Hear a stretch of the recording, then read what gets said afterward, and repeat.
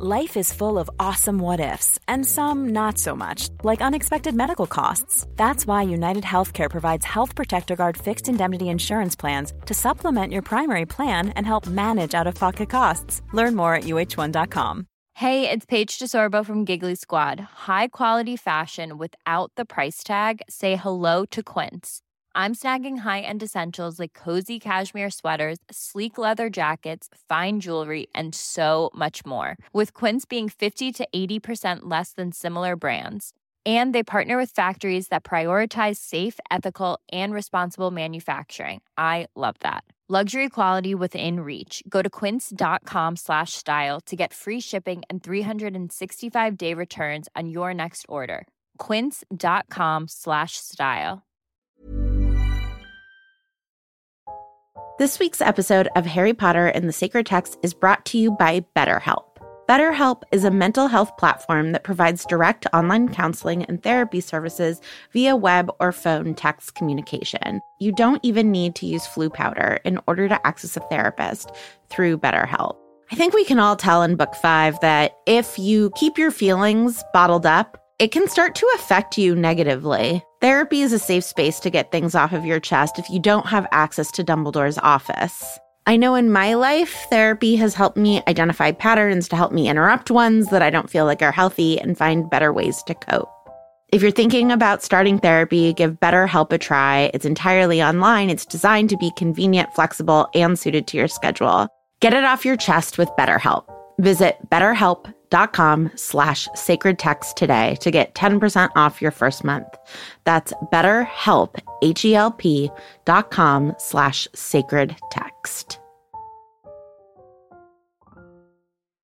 Chapter 15, The Quidditch Final.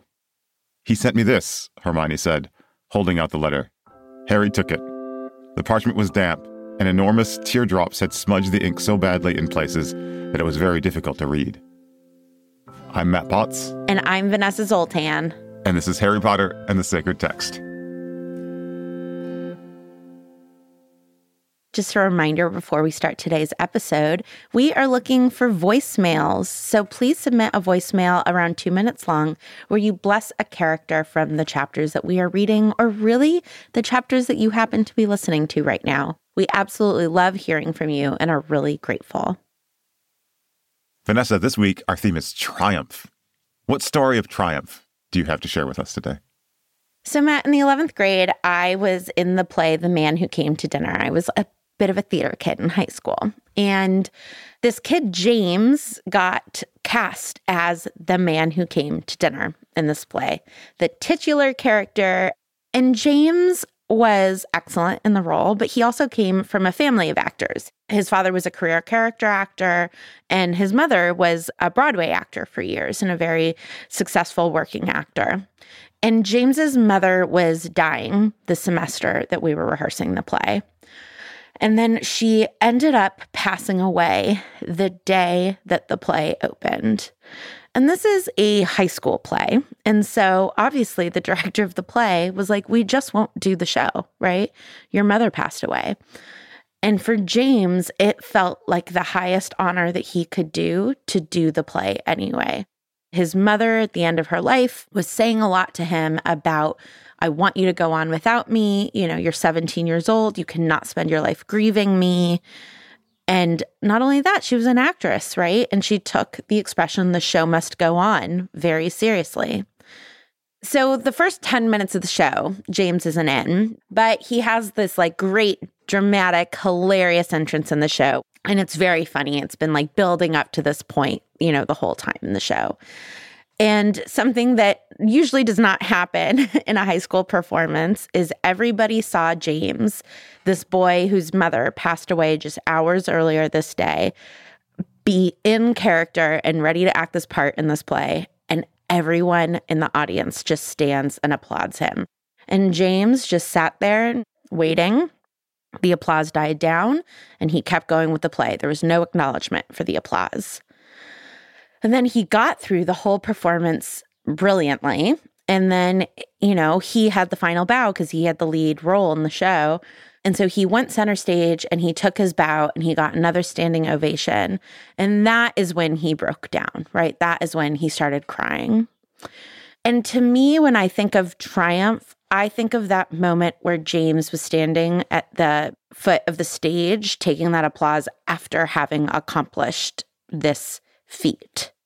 It was triumphant in its own way when he just like came onto stage and people applauded. Like the gesture of him showing up was beautiful and incredible, especially given his family history. But the fact that he got through it, right, I think was the true moment of triumph.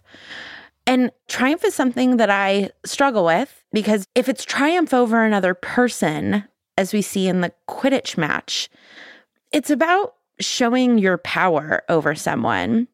Whereas what James did, right, like that was a triumph because it was a way to honor his mother. It wasn't over anyone else. And I love thinking about triumph in that way, as a way to honor, not to overpower. Yeah, Vanessa, I have sort of misgivings about triumph as well, because of my misgivings about triumphalism, right? Like the kind of showboaty kind of expressions of victory, right?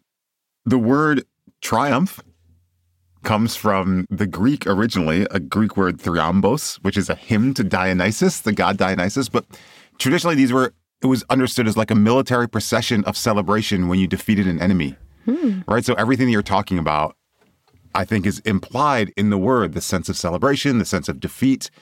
But I think it gets really rich, the concept of the term gets really rich when we use it metaphorically in examples like the one you gave, where the enemy we defeat is not like another person, and the celebration is not a victory celebration. It's something else, some kind of recognition of the power of a particular human spirit or the power of a particular community to rally in the face of challenges. And I think your story really captures that well. And I'm interested to see where and how we'll see triumph arise in this chapter.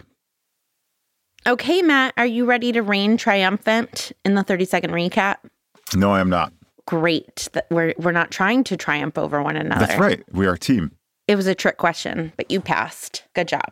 On your mark, get set, go. So they read the letter from Hagrid, and it's very sad, and they're all very sad. And then Ron makes up with Hermione, and she apologizes. And then they go to Charms, and they're cheered, but Hermione misses it. And then they go to Divination, and Trelawney is not very nice, and Hermione is out of patience and leaves. And then there is the big Quidditch. Oh, and she slaps Malfoy. And then there's a big Quidditch final, and there's lots of drama in the Quidditch final, and Lee Jordan is saying lots of things. But then Harry grabs the snitch just in time, and they win. And they win. You did so good.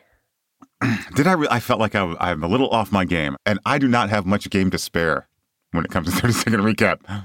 You hit all of the major plot points. I did. But I did the slap out of order just because I remembered it afterwards. Vanessa, show us how it's done. Okay. Are you ready?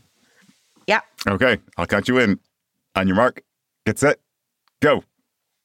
So Lucius Malfoy convinced the people to behead Buckbeak, and Hagrid is just heartbroken, and Hermione is heartbroken, and she's like, I'm so sorry about Scabbers. She doesn't confess that it was her fault, though, which you'll notice. And then she slaps Malfoy, and she gets so distracted by that she misses Charms, and Ron is like, you're cracking up, and she's like, no, I'm fine. And then Trelawney storms out, and then sports, and then Oliver Wood is so happy that he's crying, and he hugs Harry. There is a lot of sports in this chapter. There is. Okay, I mean, I feel like we have to start with this traditional moment of triumph, right? Absolutely. Which is Hermione slapping Draco Malfoy. So obviously no one here on Harry Potter and the Sacred Text condones violence. But you know that debate that we were having a few years ago about whether or not it was okay to punch a Nazi? I feel like that's what this moment is, right? Like Hermione's essentially punching a Nazi, right? She's slapping Draco. You punch a full-grown Nazi and you slap a baby Nazi.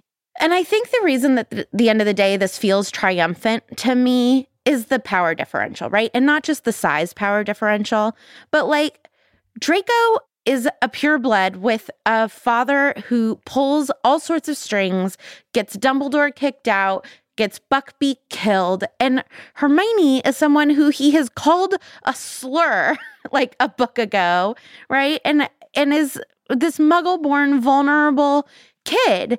And I freaking love it. I do. It is a moment of genuine triumph for Hermione on behalf of all of us mudbloods. Yeah, as you said, Vanessa, like this podcast does not condone violence. But another thing that we don't condone is like the equivalence of all forms of violence, right? So like, as you described it, the Malfoy family is involved in incredibly violent practices, right? And that's in the general scale, but also in the immediate moment, they're celebrating the execution of this hippogriff, right? Like it's an innocent hippogriff. That's right. I mean, it's sort of like if a nuclear missile is falling on your city and you punch it as it lands, there's still only one act of violence there, right? Like it's just like this scale is important. And so something about Hermione standing up to Malfoy it feels triumphant here. And I think that's right. You know, one of the things that you voiced in your story, one of the concerns you voiced was if triumph is understood in the context of contest, so someone has to be defeated or something has to be defeated, I think you voiced some concern that the sense of defeat becomes personal or overly personal, right?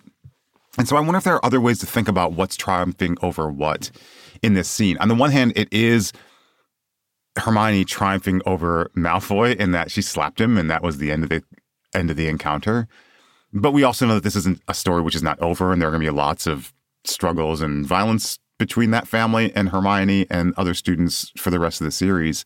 And we can also think about what's triumphing over what in Hermione's own psychology, right? Like one way that we might think about it is that in this moment, her loyalty to Hagrid triumphs over her commitment to sort of a particular kind of propriety. Right. And I think that's what you're celebrating, which is like a kind of propriety which would say, oh, I ought not to slap him, is triumphed over by just a fierce loyalty to Hagrid and an anger at Malfoy for all the harm that he's causing. And then you can think about triumph not as the defeat of a person in particular, or you don't have to dehumanize the other person in order to have a sense of triumph. And you can instead see sort of competing interests and competing values within Hermione wrestling with each other in the moment and one coming out on top. And in this case, the one we want to come out on top is the one that comes out on top, which is that loyalty and that fierceness towards what she cares about. Yeah. And that willingness to break rules, right? Yeah. What she has just done is followed all the rules and done all the research in order to beat Malfoy at his own game, Lucius Malfoy at his own game legally. And Lucius Malfoy, it turns out, just pulled strings and cheated the system. And this is a moment, I think, where Hermione is like, doing it legally doesn't always work. And so like, this is what she can do. She can humiliate Draco. And Draco's going to either go back and tell his dad and be embarrassed or not go back and tell his dad. And again, I'm not saying it's good strategy, but I do think that this is interesting character development for the Hermione we know who will later not go to school for her 7th year of Hogwarts. The girl who thought in book 1 that expulsion was worse than death is, in a few books going to be willing to not go to school to fight for something. And I think that this is just a big transition moment for her, where she's like, the legal channels don't always work. Sometimes you have to break a rule to make a point. Yeah. If triumph carries a sense of one being defeated, like the side who's defeated here in one sense really is her side, because she's trying to defend Buckbeak. The victory here for her is not, at least at this stage in the novel, not of her over Malfoy, because Malfoy's still getting what he wants and she's not. It's something internal to her character, which is what I do agree with in what you're saying. Something inside of her which is saying, I am going to place my loyalty to the good and to the people who I love above these other kind of systems of propriety or practices, which are less reliable, which are being exposed as less reliable and less useful. I've been thinking a lot about how identity formation happens in relationship to other people, right? You figure out who you are by a little bit trying out your responses on other people and seeing which ones make you feel good and which ones make you feel bad and what attributes you want to grow into. And I think that Hermione has been able to ignore a lot of bullying her whole life, right? Everyone teases her about what a nerd she is. Everyone. Even Ron, right? Like even Ron exploits her for homework and Harry rolls his eyes when she raises her hand too fast. And in this moment, she's being put in relationship with another kind of bully, a systemic kind of bully. And I think she's identifying that she is not someone who is going to take that lying down. Yeah. And that is why I love this moment, right? She's like, I'm not going to just be like, well, the system's big. I'm going to like slap and bite and punch my way through it. And it's my favorite trait in someone. I think that's absolutely right. And I think that's where kind of the framework of triumph maybe really helps us, because in the context of this moment in the book, they are losing. Buckbeak is set to be executed, right? It's what has victory here is Hermione's sense that I will lose a good fight before I will stop fighting. Right. Which is a victory, right? Which is the reason why we love this moment, right? Yeah. Yeah. What is interesting, Matt, is that I actually think that this is so identity changing for Hermione that she misses class, right? Yeah. This is the first time that she's like not using the time turner effectively. So when she slaps Draco, they're all walking to Charms class. Ron, Harry, and she are walking to Charms class. And Professor Flitwick goes, you two are late. And Harry turns around and he's like, where's Hermione? There should be a third one. And then after Charms, they go to the Gryffindor common room and they see Hermione having passed out there. And it is the first time that she hasn't effectively worked the time turner. And she says, I'm sorry, I was so distracted by Draco. And so I think that, again, like the triumph of personality changes like this, of these kinds of developments, we see how they're exhausting. Like it literally makes her kind of pass out and it makes her like lose track of time. And I know that I have felt that way, right? When I like do something slightly out of character and I'm spending time processing whether or not I'm proud of my behavior or all of my feelings about it, right? Like it feels like an emotional growth spurt that can be very disorienting. Yeah. And so I wonder if part of that for Hermione is this like, that was a moment of where I felt triumphant and am I glad I did it, right? Like it's a big adjustment what she's going through. Yeah, I mean, I think you're right. I think that you use the language of identity, and I think that's the right language. I think that she's coming into a new sense of herself. I mean, this always happens with folks at this age. This is just normal, right? It happens with folks at every age, right? But maybe especially in this stage of adolescence. But standing up in this way is helping her to understand herself in a new way. And that can be exhausting and also super confusing because you're like, oh, I thought I was this kind of person, but evidently I'm a different kind of person. What does that mean? And what it means for Hermione is that she's the kind of person who will miss class for her friends. Not just miss class, but miss a whole year of school, right? Yeah. She's the kind of person who will sacrifice the things that she thought were the most important in the world, like grades, for loyalty and friendship and all those things, which makes her a great Gryffindor and probably why she's in that house, right? But I think that's the right read. I think that's absolutely what is triumphing here. What's triumphing is Hermione's developing sense of herself as this kind of person. But that leads me to a different like moment of triumph in the chapter. Right at the beginning when, to use the language of our theme this week, where it seems like Ron and Hermione's friendship finally at last triumphs over the conflict about Crookshanks that they're having. Do you think triumph is a useful way to think about this situation? I mean, it seems like something is being defeated there. Something's being overcome, at least in that moment, in an important way. But I'm not sure that triumph is the right language. What do you think? I mean, perspective is given, right? They've just gotten this letter from Hagrid, that's tear-stained, and Hagrid is heartbroken. And I think that there's just a common enemy, right? Which is often a quick way to bond people, is to give them a common enemy. And so, yeah, I think, right, like suddenly Scabbers, doesn't seem like such a big deal. And that's what Ron essentially says, right? Like he was old anyway, and like maybe mom and dad will now give me an owl. Like he's actually not that upset about Scabbers. But what do you think is triumphant in this moment? Because perspective triumphant is not like a great rallying cry. I mean, I think there is something about the triumph of friendship, right? That like triumph the sense of triumph does really come out of a framework of contest, right? Of like something is at odds with another thing and one's going to come out on top, right? And I don't like thinking about this as like Ron is at odds with Hermione and who's going to come out on top here. That's the wrong sort of triumph. And I don't think that thinking about triumph in that way helps us read this situation at all. I think one thing we could say is that what's at odds is like, can their friendship weather this fight, this argument that they're having, which has gotten kind of cruel and nasty in these last several chapters, right? Like, I think because we're readers, because we read this before, we always kind of assume that they would figure out a way to work it out in the end. But the text paints a pretty clear picture that they're both suffering. Ron and Hermione are both suffering. They're both really angry. Neither one is giving an inch. This is a struggle, and their friendship is really up at odds against something else. And as you note, setting their friendship within a different frame, a different kind of crisis emerging, brings what's important into relief for them so they can say, oh, right, we are friends. We don't need to have this other argument. And that allows the friendship to triumph over all the conflict that they were feeling and leads to this kind of modest moment of repair or reconciliation at the beginning of this chapter. So I think if we're going to think about this in terms of triumph, it has to be not about Hermione triumphing over Ron or Ron triumphing over Hermione, but as their friendship having met like this severe obstacle and having overcome it. Matt, I'm so grateful for that reframing because that is the form of triumph that I feel like I often get stuck in when I'm disagreeing with a friend or Peter and I have a fight, right? Where it starts to feel like your whole sense of self is attached to you winning, right?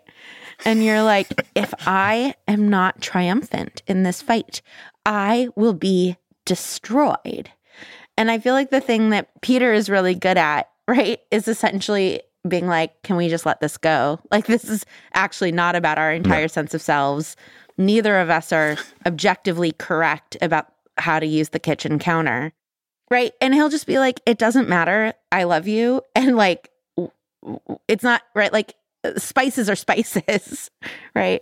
And I think that is what Hermione and Ron are doing, right? Like they could get in this endless loop of your cat shouldn't have killed my rat. You don't have proof, right? And like the more that your ego gets attached to that, it feels more and more high stakes. And it's essentially you feel as though by saying, I'm sorry, my cat killed your rat is saying like, what does it even feel like? It feels like you're going to give up your whole identity for it. I mean, they were in that loop, right? They were absolutely in that place. Yeah. And you could see them. It's almost like a sense, I don't know, maybe I'm projecting from my own experiences of the similar kinds of conflicts, right?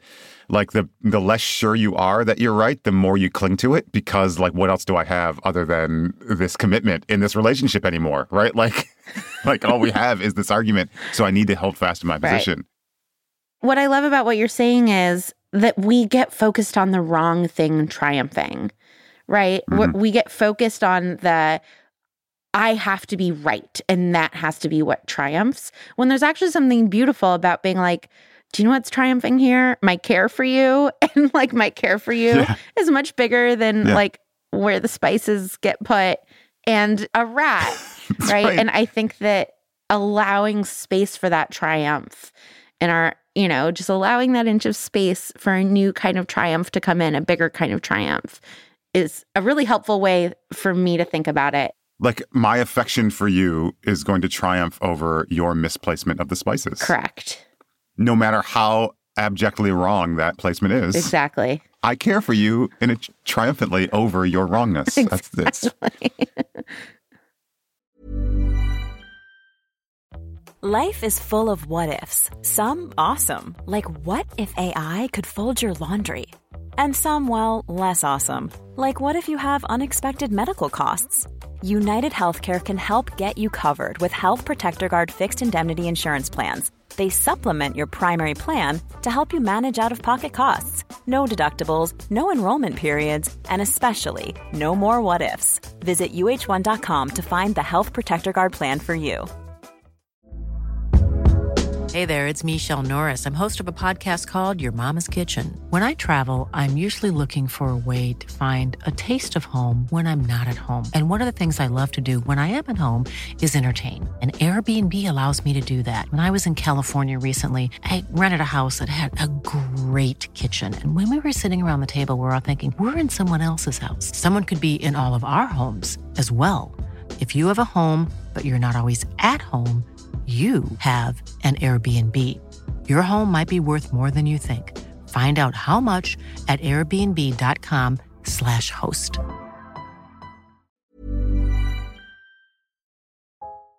This week's episode of Harry Potter and the Sacred Text is brought to you by Redfin. Let's say for some reason you can't get back to Grimmauld Place, so you need to find a new home. If you're like me, you would go to Redfin.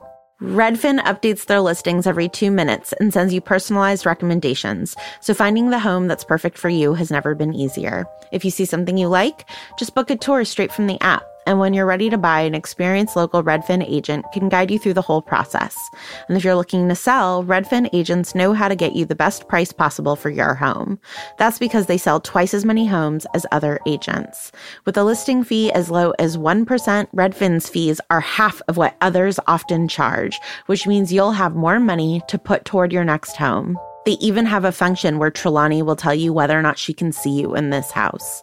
Redfin. It's how Molly found the burrow. Download the Redfin app to get started.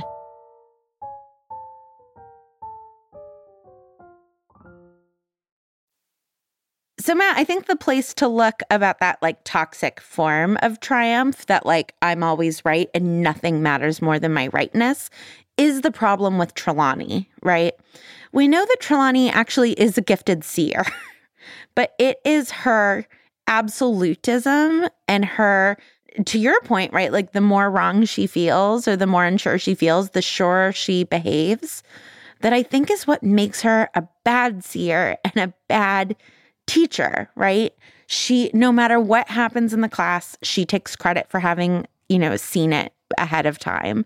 She speaks in a way that any action she does this double speak, which drives Hermione up the wall when she's like, I see that this is going to be on your final exam. And Hermione is like, she writes the final exam. That's not seeing, that's deciding. And I do think that it is Trelawney's commitment to this absolutism and this perfectionism that is so destructive. And what she should allow to triumph is her desire to teach kids and her subject of divination, right? And a good divination teacher will be like, sometimes we look for signs and signs aren't there. And it's actually about seizing signs when they appear to us. And humility is a really important part of divination. And instead of seeing that humility would actually allow her subject to triumph, she's trying to dominate the subject. Yeah. Right? She's trying to triumph over the subject rather than allowing the subject to be what it is. Yeah. I think that's absolutely right. I think you're right. It is exactly this kind of toxic triumphalism, right? Which is like a refusal of humility and a refusal of any of this other stuff, which is operating in the way she handles this classroom, and especially the way she handles Harry and Hermione in particular in this room, but also in the way that she kind of cultivates the admiration of Parvati and Lavender in the divination classroom. One way we might resist the concept of triumph here is that, triumph presumes an actual contest, like a somewhat equal contest, right? A somewhat equal conflict. And she has all the power in this room because she's a teacher, right? That's one of the things that frustrates Hermione so much, that frustrates Harry so much, is that she basically, it's a hollow victory, this triumph, because she does have all the power. She does get to decide what's on the test. She can say whatever she wants to Harry about his future, and he just has to listen to it and become the object of fascination and pity for the rest of the students in the class because of what she says, because she actually does have all the power, and she's not really triumphing over anything. She's just exercising that power in a super public way that is self-aggrandizing in a way that, frankly, recollects other substandard Hogwarts teachers that we visited in the past. So I think it's right to think about the kind of toxic triumphalism in Trelawney's pedagogy here. But I also think it's worth noting that there actually isn't a real contest in this room. She has all the power, and part of what's toxic about her triumphalism is that she flaunts it so heedlessly around the room. I mean, Hermione finds a power and grabs it, right? Yeah. She's like, do you know what? I am taking too many subjects, so this can be one I drop, which is a power that she has that other kids don't. Yeah. Because other kids are correctly subscribed to the number of classes that they should be taking. But what's so interesting and to me toxic about Trelawney in this chapter is that she even takes credit for that, right? Yeah. But what's so interesting is that Lavender and Trelawney both do it. So Lavender says, when Hermione storms out, Lavender says, "Oh, Professor Trelawney, I just remembered. You saw her leaving, didn't you, Professor? Around Easter, one of our number will leave us forever. You said it ages ago." And Professor Trelawney claims it. She's like, "Yep, I did. I knew she was going to leave." And I love Lavender's triumphantness here. At the beginning of the semester, Hermione was like belittling Lavender's bunny dying and was really mean to Lavender. And so having Trelawney say in this chapter, as Trelawney does, "Oh, Hermione, like I've never seen anyone with such a closed third eye as you. Like you have such a literal mind." And then have Hermione's storming out undercut by the fact that Trelawney predicted it, I think must mean a lot to Lavender, right? Like, oh, Hermione's not always right. She, my bunny was predicted to die and she was just mean. Whereas then Trelawney taking credit and, sort of enjoying this triumph over Hermione in the exact same moment is really gross to me, right? Like Lavender is reclaiming a little bit of her power and her dynamic with Hermione, whereas Trelawney is, this child has just taken some power from Trelawney that the child should absolutely have, and Trelawney is trying to claim it back behind Hermione's back. Yeah, I think that's right and really smart. I had forgotten all that about Lavender. I mean, I remember now that it was Lavender's bunny, but you're right. Like there is this history between Lavender and Hermione, particularly around the question of divination, particularly around like this classroom and this conflict. And so I think that's a great read of Lavender and also a great reading of Trelawney because that's what's happening. And also because Trelawney reclaims this power after Hermione has left the room. So like Hermione has like it's a cheap shot. It's a low blow. It's claiming a thing that was already yours. And it doesn't even matter now because the student's gone, but you still need to perform this kind of authority in the absence of the child. Yeah, it's that toxic triumphalism that you mentioned at the beginning of our conversation about Trelawney here. I mean, in some ways, Vanessa, I think that the most obvious example of triumph in this chapter is the least interesting. Because the most obvious moment of triumph in this chapter is Harry grabbing the snitch at the end of the Quidditch match and doing it at a moment which leaves them 200 points ahead of Slytherin House, which means that they win not only that match, but also win the Quidditch Cup. It's a moment of triumph because the contest is rough and dirty. What we're told by the text is that the Slytherins opted for size and strength rather than skill, and that they're trying to basically injure or intimidate the Gryffindor team into not scoring enough points so they'll lose the cup, right? That it doesn't even seem like their aim is necessarily to win. It's just to frustrate the Gryffindors so much that they won't be able to get the points necessary to win the cup. And right at the end, Harry and Malfoy see this. Actually, Malfoy sees the snitch first. Harry catches it. He has the superior broomstick, so he catches up and knocks Malfoy's arm out of the way and grabs the snitch. And as you noted in your recap, Oliver Wood is crying and everyone's celebrating and there are cheers everywhere. And Dumbledore hands the cup to Harry.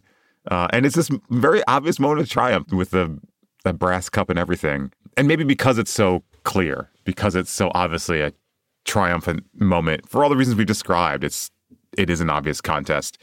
There is this long struggle. The outcome is not necessarily known, and the kind of pluck and persistence of one side overthrows the other. And not only that, but it's a side that is the good side, that the side we want to win or whatever. It feels like triumph. But I think because it's so obvious, it just doesn't teach us much about what triumph is or what it could be, in the same way that like some of the other conversations we've been having about applying triumph in this chapter might teach us. But I don't know.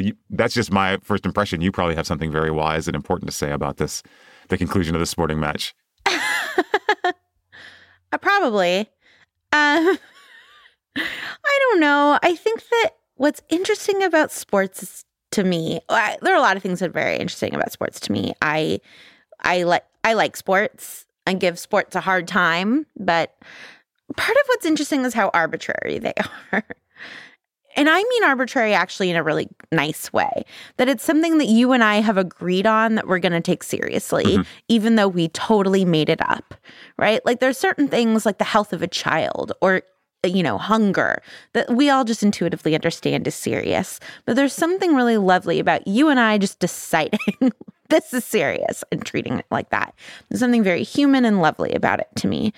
And you have a double arbitrariness in this game because it's not just that Gryffindor wants to win the game, it's that they have to win a certain number of points to be double triumphant. They can't just win the game. In fact, if they only won the game, they would actually lose the cup. So they have to win by more than 200 points, right? And so Oliver Wood keeps saying that to Harry. You can't grab the snitch until we're 50 points up. And to me, it is doubly the toxic form of triumph because none of what's being celebrated here is good sportsmanship. None of what's being celebrated here is courage or, collaboration, right? We've seen really triumphant moments in sports this season, right? Where Cho Chang tries to protect Harry from the Dementors, where Cedric Diggory tries to give the points back because he's like, I only caught the snitch because of Dementors. We've seen these beautiful moments that sports can bring out in people. And instead, because this is only about the rules and this is only about triumph in power and triumph in winning, it is bringing out just the ugliest part of people. That is really interesting. I was right. You did say something wise and important about this because there's a way in which the Slytherins do triumph by forcing the Gryffindors to play their game. Right? Like the Slytherins come into the match saying, we don't need to win. We just need to frustrate the Gryffindors enough that they can't be 50 points ahead of us when they get the snitch, if they get the snitch, right? And so they play dirty and they try to hurt people. And that leads the Gryffindors, quite understandably, to retaliate and to start to play the same way. And the best chance that the Slytherins have is that the Gryffindors will do exactly that and lose focus and stop scoring and start doing the wrong thing, which is what starts to happen in the match, right? And so, yeah, I think you're right. I mean, although Harry and the Gryffindor team do triumph in the sense of winning the Quidditch Cup, I think it's not a very admirable match in any sense. I don't think most Quidditch fans would watch it and say it was a well-played match. It certainly wasn't a clean played match or a fairly played match. Madam Hooch says it, right? Yeah, you're right. She says this is the ugliest game I've ever seen played. Yeah. And she's saying it about both teams. There's a moment in which both teams have penalty points at the same time. Yeah. And you can see it corroding literally their talent, right? This over-focusing on triumph at all costs backfires, right? Alicia takes a penalty shot and she's so angry she misses the shot by several feet, right? But that is because Slytherin has played so cruelly that Gryffindor has played cruelly and that the ante has just kept being stacked higher and higher until Alicia is so upset about it that she can't even score. Yeah. I think what I learned about myself is that I love sports where the triumph is not who wins. Right? I love the moments where that is upset in some way. And it's interesting, right? Because in order for those other moments to happen, in order for teamwork or, caring across team to happen, you actually do have to try to win, right? Or it's not fun. If you're not taking the rules seriously, if you're not genuinely trying, then the other things can't triumph and be beautiful. That's right. But to me, the really trying is about letting the other things happen. And in this Quidditch game, the focus is so on triumphing over the other team physically at all costs that none of the things that are beautiful about sports are able to shine. Yeah, I think I absolutely agree. I mean, our arbitrary agreement that this contest matters is what makes us all try our best. And it's when we all try our best against each other in contest, in good-spirited, good-natured contests, that these other virtues like teamwork and excellence, that they emerge, right? But it can also get twisted when the victory becomes more important than things like teamwork and sportsmanship and excellence.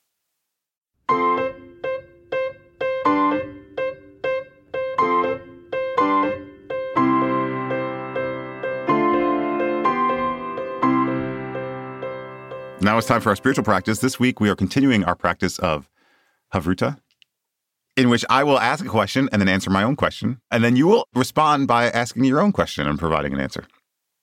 Vanessa, I'm still fascinated by this moment early in the chapter where we have this reconciliation between Ron and Hermione. And I think it's because, as we talked about in our theme conversation, because their conflict was so bitter and it seems so intractable at times, that these two characters whom we admire and who figure out how to get through stuff a lot could not figure out how to get through this. And then the note about Buckbeak comes, and I think enough time has passed that they, whatever's going on, and Hermione's clearly emotional, that there is this moment of repair. And the way it goes in the text is that Ron sort of, without thinking, reacts to the emergency and reacts to Hermione's distress and just kind of says to her, don't worry, you won't have to do this alone. Mm-hmm. I mean, his exact words were, you won't have to do all the work alone this time, Hermione. I'll help. So there's like an acknowledgement that he was not involved with the work before, that he was distracted and that she was doing it all on her own. And he says this, and then she immediately just kind of erupts in emotion, throws her arms around him, and then says, I'm sorry. I'm really, really sorry about Scabbers. So here's my question. Does Ron need to make his gesture of support in order for Hermione to apologize? Is that what breaks the impasse here? Is that Ron kind of gives first, and that's what summons the apology and the reconciliation? And my answer is a qualified yes. Because I think what happens in that moment is, it is that line from Ron to Hermione when he says, you don't have to do it alone this time. Because implied in that, although not articulated, implied in that assurance is an apology about having abandoned her to this work on her own, and also for having isolated her, which is the thing that she's been suffering from all this time, being isolated from everybody, and from Harry and Ron in particular. And especially when she's going through so much else, we know with the time turner and everything that she's already feeling very stressed and isolated. There's implied in his assurance that she won't be alone this time, that they did leave her alone last time, and that they did make her do this work on her own. And that's just enough apology. It's probably insufficient apology from him, and I hope that he apologizes more directly in some other moment. But it's just enough apology from him for her to reach out to him in return. So that's my reading. What do you think? I completely agree with everything that you said. The one just thought I want to add, which doesn't contradict anything you said, is that they just didn't have a way out. And sometimes that's why you stay in a fight. Because you're like, can we call scene? Can we say a safe word, right? Where it's just I am now bored by this fight. I am no longer mad at you. I was mad. My emotions have run out. And that is such a difficult moment. And so this letter from Hagrid just allows them to become themselves again and not the pissed off hormonal teenagers that they were. I think that this stays with us our whole lives. I'll speak for myself. I know I still have these very petty moments. And my maturation process has meant that they don't last as long. And I have gained the skill of not waiting for an emergency to end these fights, but instead I'm like, can we just call a truce and hug it out? And then it's awkward for another however much longer, and then things go back to normal, right?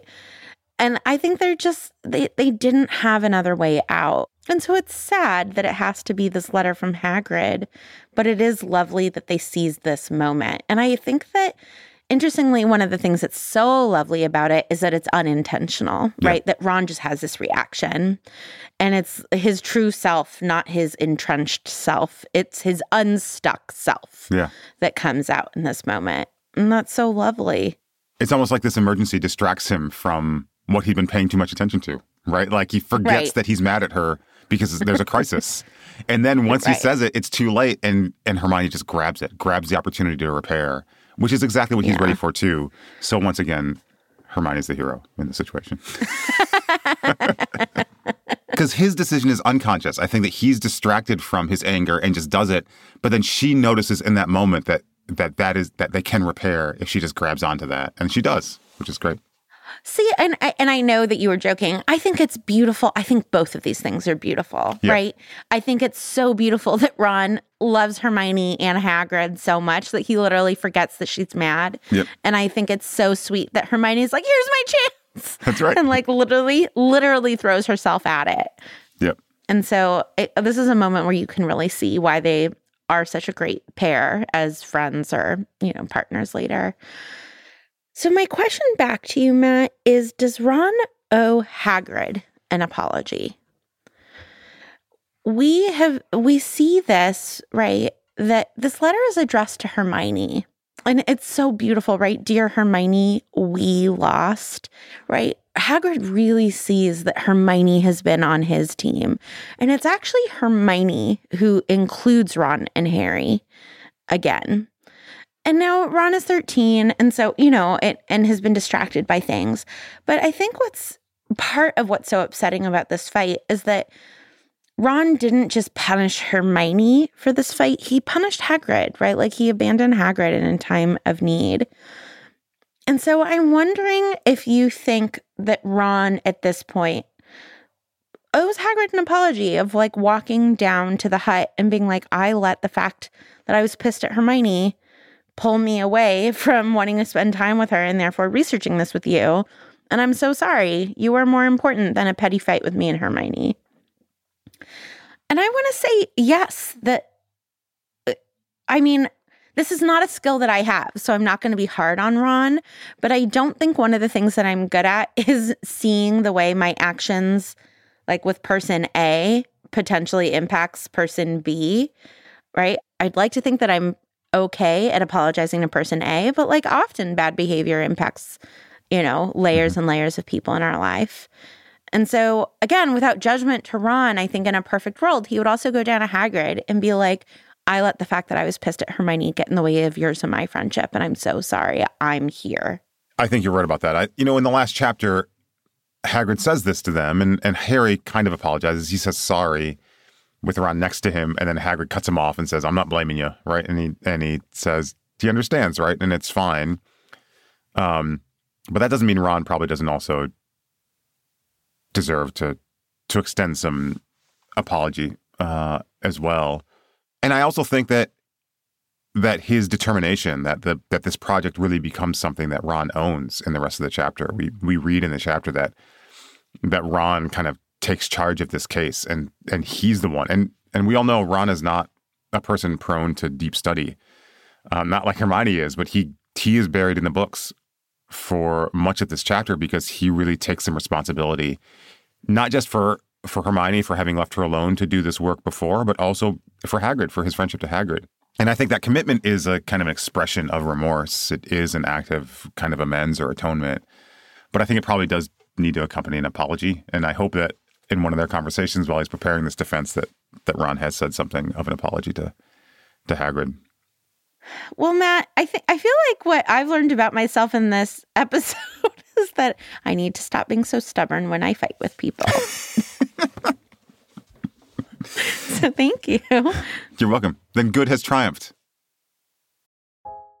This week's episode of Harry Potter and the Sacred Text is brought to you by Redfin. Let's say for some reason you can't get back to Grimmauld Place, so you need to find a new home. If you're like me, you would go to Redfin. Redfin updates their listings every 2 minutes and sends you personalized recommendations, so finding the home that's perfect for you has never been easier. If you see something you like, just book a tour straight from the app. And when you're ready to buy, an experienced local Redfin agent can guide you through the whole process. And if you're looking to sell, Redfin agents know how to get you the best price possible for your home. That's because they sell twice as many homes as other agents. With a listing fee as low as 1%, Redfin's fees are half of what others often charge, which means you'll have more money to put toward your next home. They even have a function where Trelawney will tell you whether or not she can see you in this house. Redfin. It's how Molly found the burrow. Download the Redfin app to get started.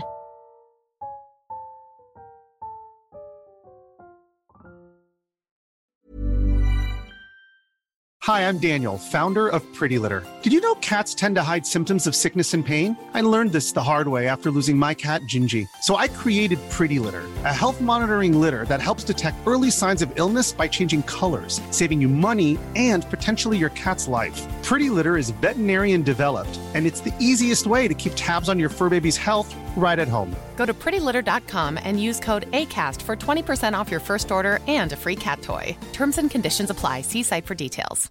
Imagine the softest sheets you've ever felt. Now imagine them getting even softer over time. That's what you'll feel with Boll & Branch's organic cotton sheets. In a recent customer survey, 96% replied that Boll & Branch sheets get softer with every wash. Start getting your best night's sleep in these sheets that get softer and softer for years to come. Try their sheets with a 30-night guarantee. Plus, get 15% off your first order at bollandbranch.com. Code BUTTERY. Exclusions apply. See site for details. This week's voicemail is from Amber. Hi, Vanessa, Matt, and everyone else on the Harry Potter and the Sacred Text team. I'm responding to a recent episode about respect. In it, Vanessa mentions that she's going to be going to Yellowstone soon, and that she expects to see more wolves and coyotes than normal in the park because of the time of year. I wanted to let her know, as well as the rest of the community, that this isn't likely to be true because wolves and coyotes are currently under attack all over the country, but specifically in the northern Rockies, the states of Idaho, Wyoming, and Montana. In the hunting season that just ended, 25 Yellowstone wolves were killed. This represents about 20% of the Yellowstone wolf population. I was really moved by Vanessa and Matt's discussion about delineating between animals that are dangerous and animals that are evil.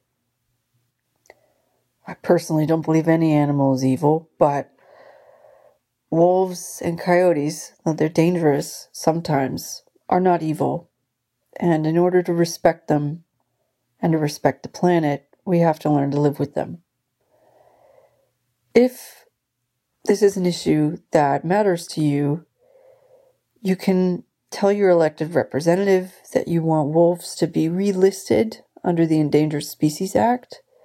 You can also go to relistwolves.org for more information and ways to help. I know this is different from the kind of thing you normally feature on your voicemails, but it is kind of an emergency situation for these animals, and I think they need our help. Thanks. Amber, thank you so much for this beautiful voicemail, and I really appreciate you teaching me. This is something I appreciate about our community. When I was a kid, the gray wolf and wolves in general were on the endangered species list, and they are not on the endangered species list anymore. And so I thought of this as a great success and did not do more research about that. And so I'm really grateful that you wrote in, and I am clicking on take action at relistwolves.org right now. And yeah, I'm just really grateful for this community in general for always teaching us. And I hope that everybody joins me in taking action.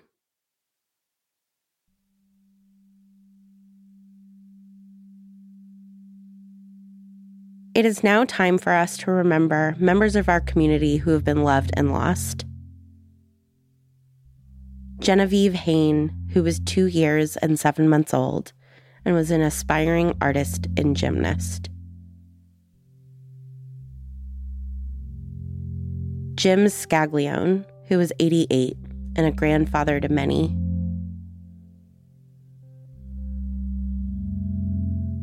Jackie Jesse, a surrogate grandmother and a quilter extraordinaire. Barbara Evans, who is 56, who is a member of the deaf community, an aunt, and a cancer warrior. Kinsey Green, 69, a beloved husband and obituary writer. Freddie Stadler, 56, a father and radiologist with passion. Jerry Lynn Cohen, who is 62, an extraordinary actress, mom, and friend. Jeannie Four, who is 80, a mother, grandmother, gardener, and prankster. Julia Elizabeth Oliphant Wilhoit, who's 97 years old and 11 months, a beloved grandmother, a force of nature. Matthew Moore, 34, a truly free soul. May their memories be a blessing to us all.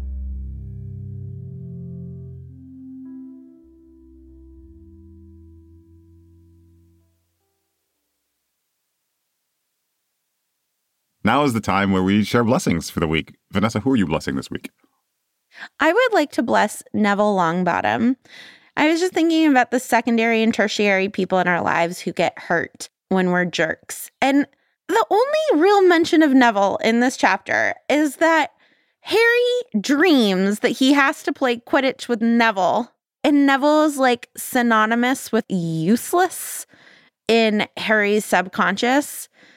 And that goes without comment. And I just feel like if that is how people think about Neville, he is dealing with like a million paper cuts a day of like hurt and exclusion. And he's not really in this chapter, but that's my problem with it. Neville Longbottom is out there existing and is not getting the love he deserves. And so for anyone who feels a little ignored and as though they're not getting the love they deserve, this blessing is for you. Matt, who would you like to bless? In a Casper ter Kuile moment, I would like to bless Oliver Wood this week. Woo! In a previous, I think it was a Patreon perk, I questioned his skill as a coach. I know. We both did. We both did. You're right. We both did. And I haven't changed that opinion. However, I just know that this victory is just what Oliver has wanted more than anything for so long. And he got it. And I'm happy for him. Even if I think that he approaches it somewhat wrongly, and I'm glad that he got it. So he feels triumphant in the wake of this match, I'm sure. I think he feels maybe some peace and contentment for the first time in a long time. And so blessings for Oliver. Well, Matt, next week we are reading Book 3, Chapter 16, Professor Trelawney's Prediction, through the theme of rest. Rest. Okay. I'm going to stay up all night preparing. Good. The only announcement before we give our thanks is that we are doing our big Patreon push this month. The best way to wish me a happy 40th birthday is to subscribe to our Patreon. Go to patreon.com/Harry Potter Sacred Text. This was a Not Sorry production. We are a feminist production company. Our executive producer is Ariana Nettleman. We are edited and produced by AJ Uramas, and our engineer is Erica Wong. Our music is by Ivan Paisau and Nick Bull, and we are distributed by Acast. We'd like to thank Amber for their blessing this week, Lara Glass, Julia Argy, Gabby Iori, Nikki Zoltan, Casper ter Kuile, Stephanie Paulsell, and everyone who sent in the names of their loved ones. We'll talk to you next week.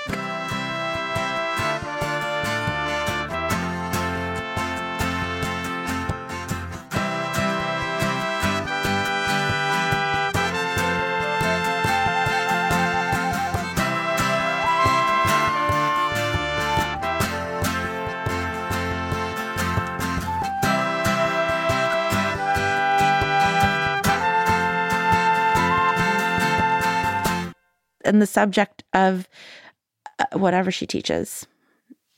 Divination. Thank you.